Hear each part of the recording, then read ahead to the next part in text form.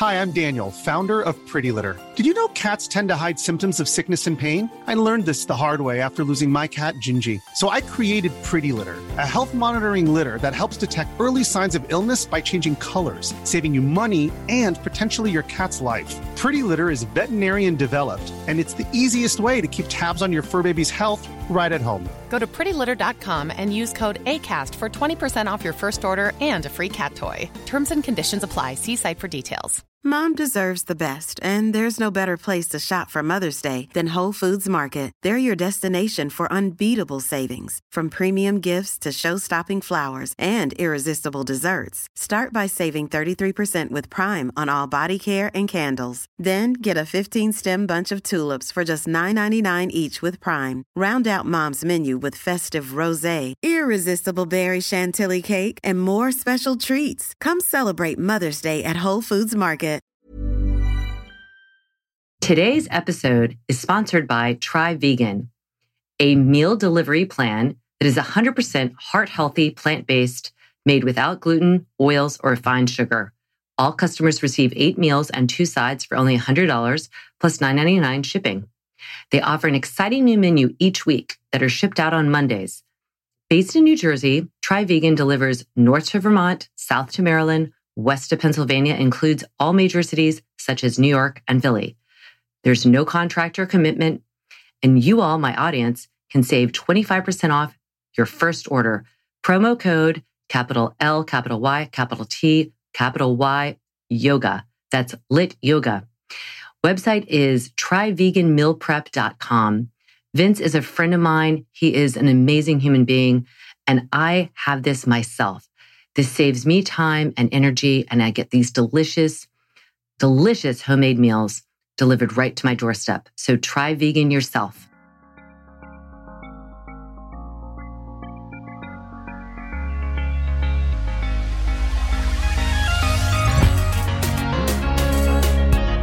Good movement, and welcome to Redefining Yoga, a lit yoga podcast, which is designed to investigate all aspects of the modern evolution of yoga from my background as a physical therapist and lover of movement. My mission is to help everyone find freedom through safer and smarter movement patterns, so together we can be uplifted, benefiting all beings. Today is Wednesday Q&A. You ask questions and I answer them as best as I can. So here we go. Thank you so much for asking. Today I have a couple of questions from Laura Hill Customer is her handle. First of all, she asked me, how do you feel about chaturanga to plank? So I think what she's referring to is, I know what she's referring to, but for the non-yogi, it's a low push-up, which is called chaturanga. So imagine you're going from plank, bending the elbows, they go straight back as opposed to out to the side. And then you lower, and from that position, your elbows are bent. And I always recommend going no lower than the head of your humerus is in line with your elbows if you're going to go and hold on to chaturanga. Sometimes you go and you pause in that position and then you continue to the floor. Usually chaturanga is a way of preparing you for the next stage, which is up dog. So it sets you up for this cobra-like position off the floor. And you're asking, how do I feel about chaturanga to plank? I think it's great. It's what I would call is a reverse push-up. So in lowering, say, from plank to chaturanga, what you do if you do this well, and this is what I try and teach in my classes and in my teacher trainings, is you're setting yourself up for you're lowering with eccentric control. Eccentric is where the muscles are being lengthened. So in this case, the triceps are being lengthened, and the demand on them is to control the descent of the joint when the muscle is lengthening. So when you lower, when sometimes I'm sure you've seen people and they're lowering from plank to the floor and it just looks like they kind of dive bomb without control. So that would be an example of they're not using the eccentric control of the triceps. They're not really using the isometric or stabilization control of the core muscles, which are all the muscles that surround the ribs, the scapula, the shoulder, the rest of the shoulder, and the spine, the pelvis. And controlling that so there's not this kind of spillage of the pelvis and the ribs and the dive bombing. So that's the advantage of going slowly and with control on the way from plank to chaturanga. The advantage of going from chaturanga back to plank is you're doing the opposite. You're working the triceps concentrically, where the muscle is shortening, it's extending the elbow, you're pressing into the floor, but you still are working with gravity. Gravity is against you. And so it's pushing you down. And so as you press into the floor, you're pressing against gravity to straighten the elbow. At the same time, you have to keep the core strong so that you have that center is not dropping or relaxing or drooping to the floor. So it's a great exercise. What I like to do is lower, pause, straighten the elbows, come back up, and do that over and over again. So the neuromuscular firing is becoming more sophisticated. It knows I'm lowering with control. I've got to hold the core strong. My triceps have to fire to control the descent of my shoulder, the head of my arm bones to the floor. But I'm not going to the floor. I'm going to that low push-up, and then I come back up. It's a great thing. However, is it done well, executed well? No. So you can still do a movement, but it could be suboptimally performed. So in that case, that's where the instruction from the teacher is crucial. I would have somebody go really slow, and I would first do this with the knees down. Take out some of the weight and load of the pelvis, and make sure that a person can lower and then straighten the elbows again, back up into plank with control. And that control is going to look like the spine stays stable. It doesn't get all arched in the middle.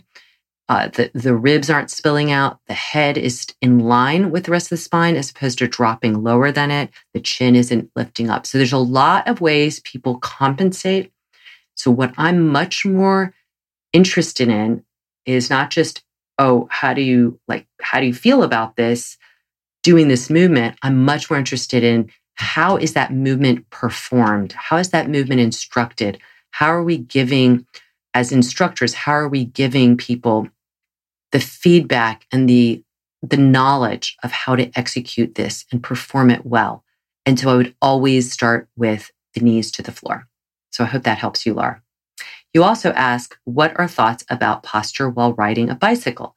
I was riding my bike today and kept finding myself automatically, thanks to you, going to very straight arms and neutral scapula rather than elbows pointed out and scapula protracting.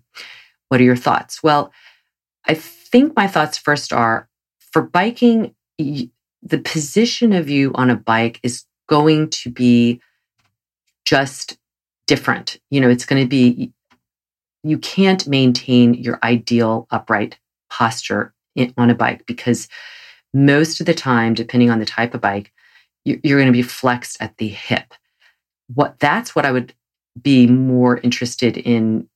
The position is how to flex at your hip so that your spine stays as extended as possible, and that it's not that your spine is flexing.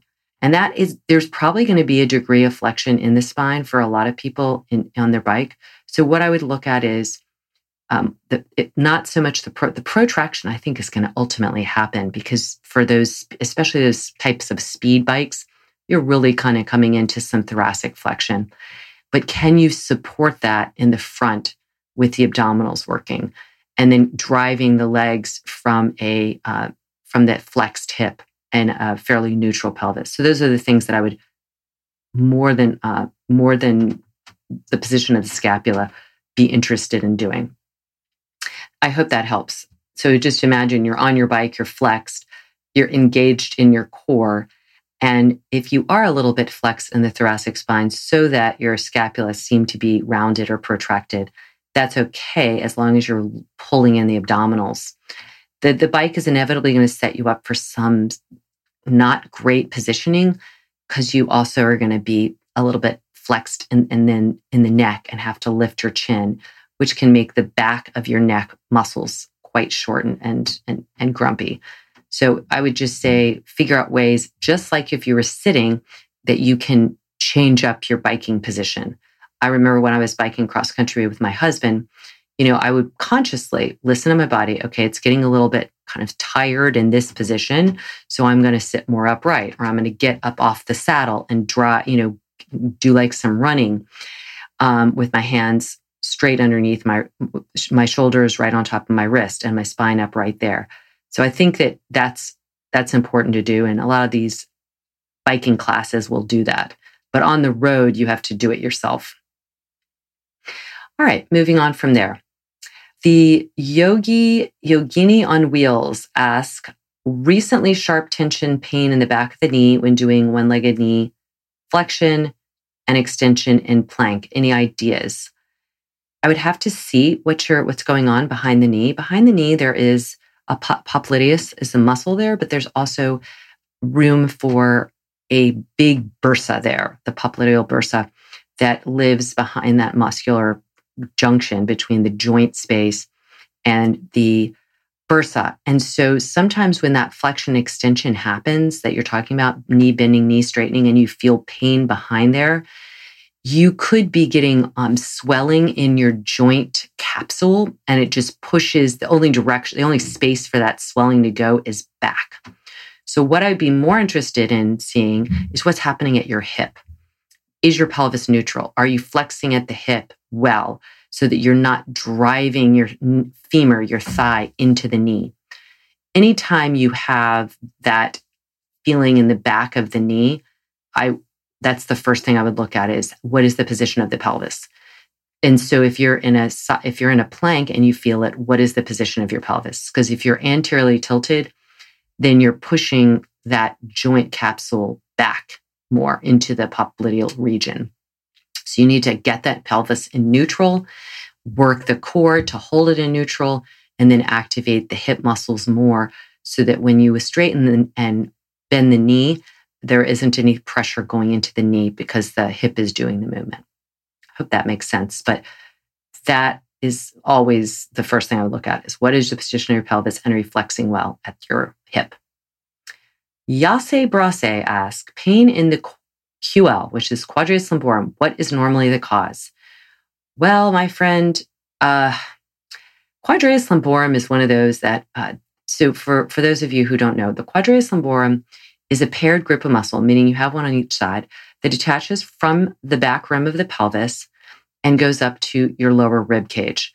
So you can imagine if you see somebody from the back, you see their spine, and then you see like the waist, like the line of their waist, which is almost indicative of the back rim of the pelvis.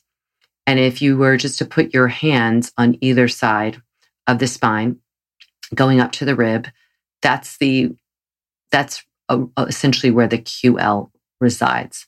So the quadratus lumborum is a really important back stabilization muscle. It stabilizes the pelvis so the back can move when it works together, like left and right together are working to kind of extend the spine and stabilize the pelvis. And when they work separately, so just say your left side, it's side bends. So if I was shortening my left side waist and hiking that left hip, that's working the QL. So the QL is going to get mechanically shortened in two different ways. One, if you're sitting or standing with a big arch in your low back and your pelvis is tipping forward. So imagine your pelvis, the front side of the pelvis is just kind of tipped forward like you were pouring a glass forward. The ribs push forward and the belly pushes out. That's anterior tilted pelvis. And when you do that, so say you're sitting on your sit bones and you rock on the front of your sit bones, you can feel how your ribs naturally move forward in front and they move together in back, meaning the back ribs move toward that rim of the pelvis. And that shortens the QL. So then imagine sitting like that, standing like that, moving like that all the time. So the QL is in chronic shortened position, and that's called a positional tightness. Then you add on to that movement of your, like say in yoga or something, where you're reaching your arms up, you're in plank position, you're things like that, where your spine is extended and you're trying to get extension in your hips And instead, what do? You shorten that area more and you move your leg, you move your hips, your leg from movement of the back. So then you get the mechanical restriction as well. So you're overly working a muscle, doing it working from that muscle in lieu of working something else. So people with very weakened glute maximus often will have a mechanical or tightness in their QL. Now, who knows what comes first, right? The position, you put yourself in the position, anterior tilt, you're automatically dialing down your glute maximus from extending the hip. So you will recruit your back more. You'll recruit your erector spinae and the QL. So that's one reason the QL gets tight, is either the position of it or the firing of it. The other position, the other way, and that would be from anterior tilt. The other option is that you are rounded a lot. You're slouched a lot, usually from in your chair. It could be that you're slouched standing. But think about if you're sitting 6 to 8 hours a day and you're slouching back. So think about you're closing off your front body. So your sternum, your chest is rounding down, and you're slouching and rounding your back. So in some ways, it feels like the QL is stretching. It is. If it is, like it's kind of like a cat position. But if you are positionally slouching, your QL is put on a lengthened position, and it has to constantly hold that. This is like the upper trapezius is kind of the analogous. If it's lengthened constantly, it will feel like it's actually tight, like shortened. And you think, oh, I got to stretch this. But you actually don't need to. It's like you've been overly lengthening it, and it can feel like it's because it's constantly just trying to hold your rib cage from continuing to press backwards. So the number one thing to do for that, so that's a long answer for why your QL is tight. In addition to all of that, overlying this is a thickened thoracodorsal fascia. So there's an area in the body, there's certain areas in the body where the fascia becomes even more taut because that's an area of energy exchange. One is right around the plantar fascia into the Achilles tendon. So from the bottom of your foot across your heel into your calf is a huge source of energy exchange. So that there's a lot of thickened fascia there. And then from the pelvis, base of the pelvis into the back. It's also across the glutes a little bit, and that's the thoracodorsal fascia. So you also have these areas that are thicker connective tissue. And so if you have some kind of mechanical restriction, it can be worse in those areas. So if you can have shortened Achilles tendon that has the same feeling of that QL. So the first thing to do is check the position of your posture. This is why I am ad nauseum talking about posture, because if you aren't standing with a good posture, neutral pelvis, neutral spine, you will pull on these muscles, the QL, either by shortening them with the anterior tilted pelvis or by overly lengthening them with the posterior tilted pelvis, rocking backward. And both positions put a strain on the QL. So really work on the position of your posture, and then notice how your movement patterns might make that worse. So when you're moving from the hip, like if I were saying yoga, if I was in a crescent lunge with my left leg forward and my right leg behind me, can you feel like put your hand on your right low back where the QL is and kind of fill that out as opposed to shorten it? Then try and really make that right glute fire, make it work, as opposed to letting it tip and shorten the QL more. So working the muscles that you want to work instead of recruiting the QL for trying to stabilize all the time and move the hip is going to help a lot. So the QL is a fascinating set of muscles, and you need to make sure that posture is on par and that you're working on it all the time. That's all for now.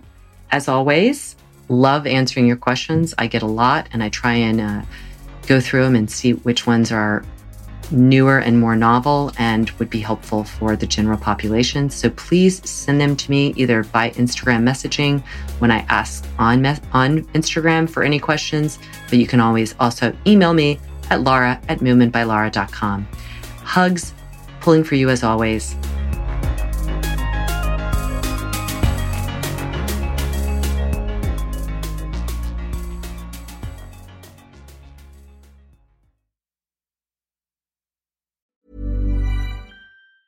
Mom deserves the best, and there's no better place to shop for Mother's Day than Whole Foods Market. They're your destination for unbeatable savings, from premium gifts to show-stopping flowers and irresistible desserts. Start by saving 33% with Prime on all body care and candles. Then get a 15-stem bunch of tulips for just $9.99 each with Prime. Round out Mom's menu with festive rosé, irresistible berry chantilly cake, and more special treats. Come celebrate Mother's Day at Whole Foods Market.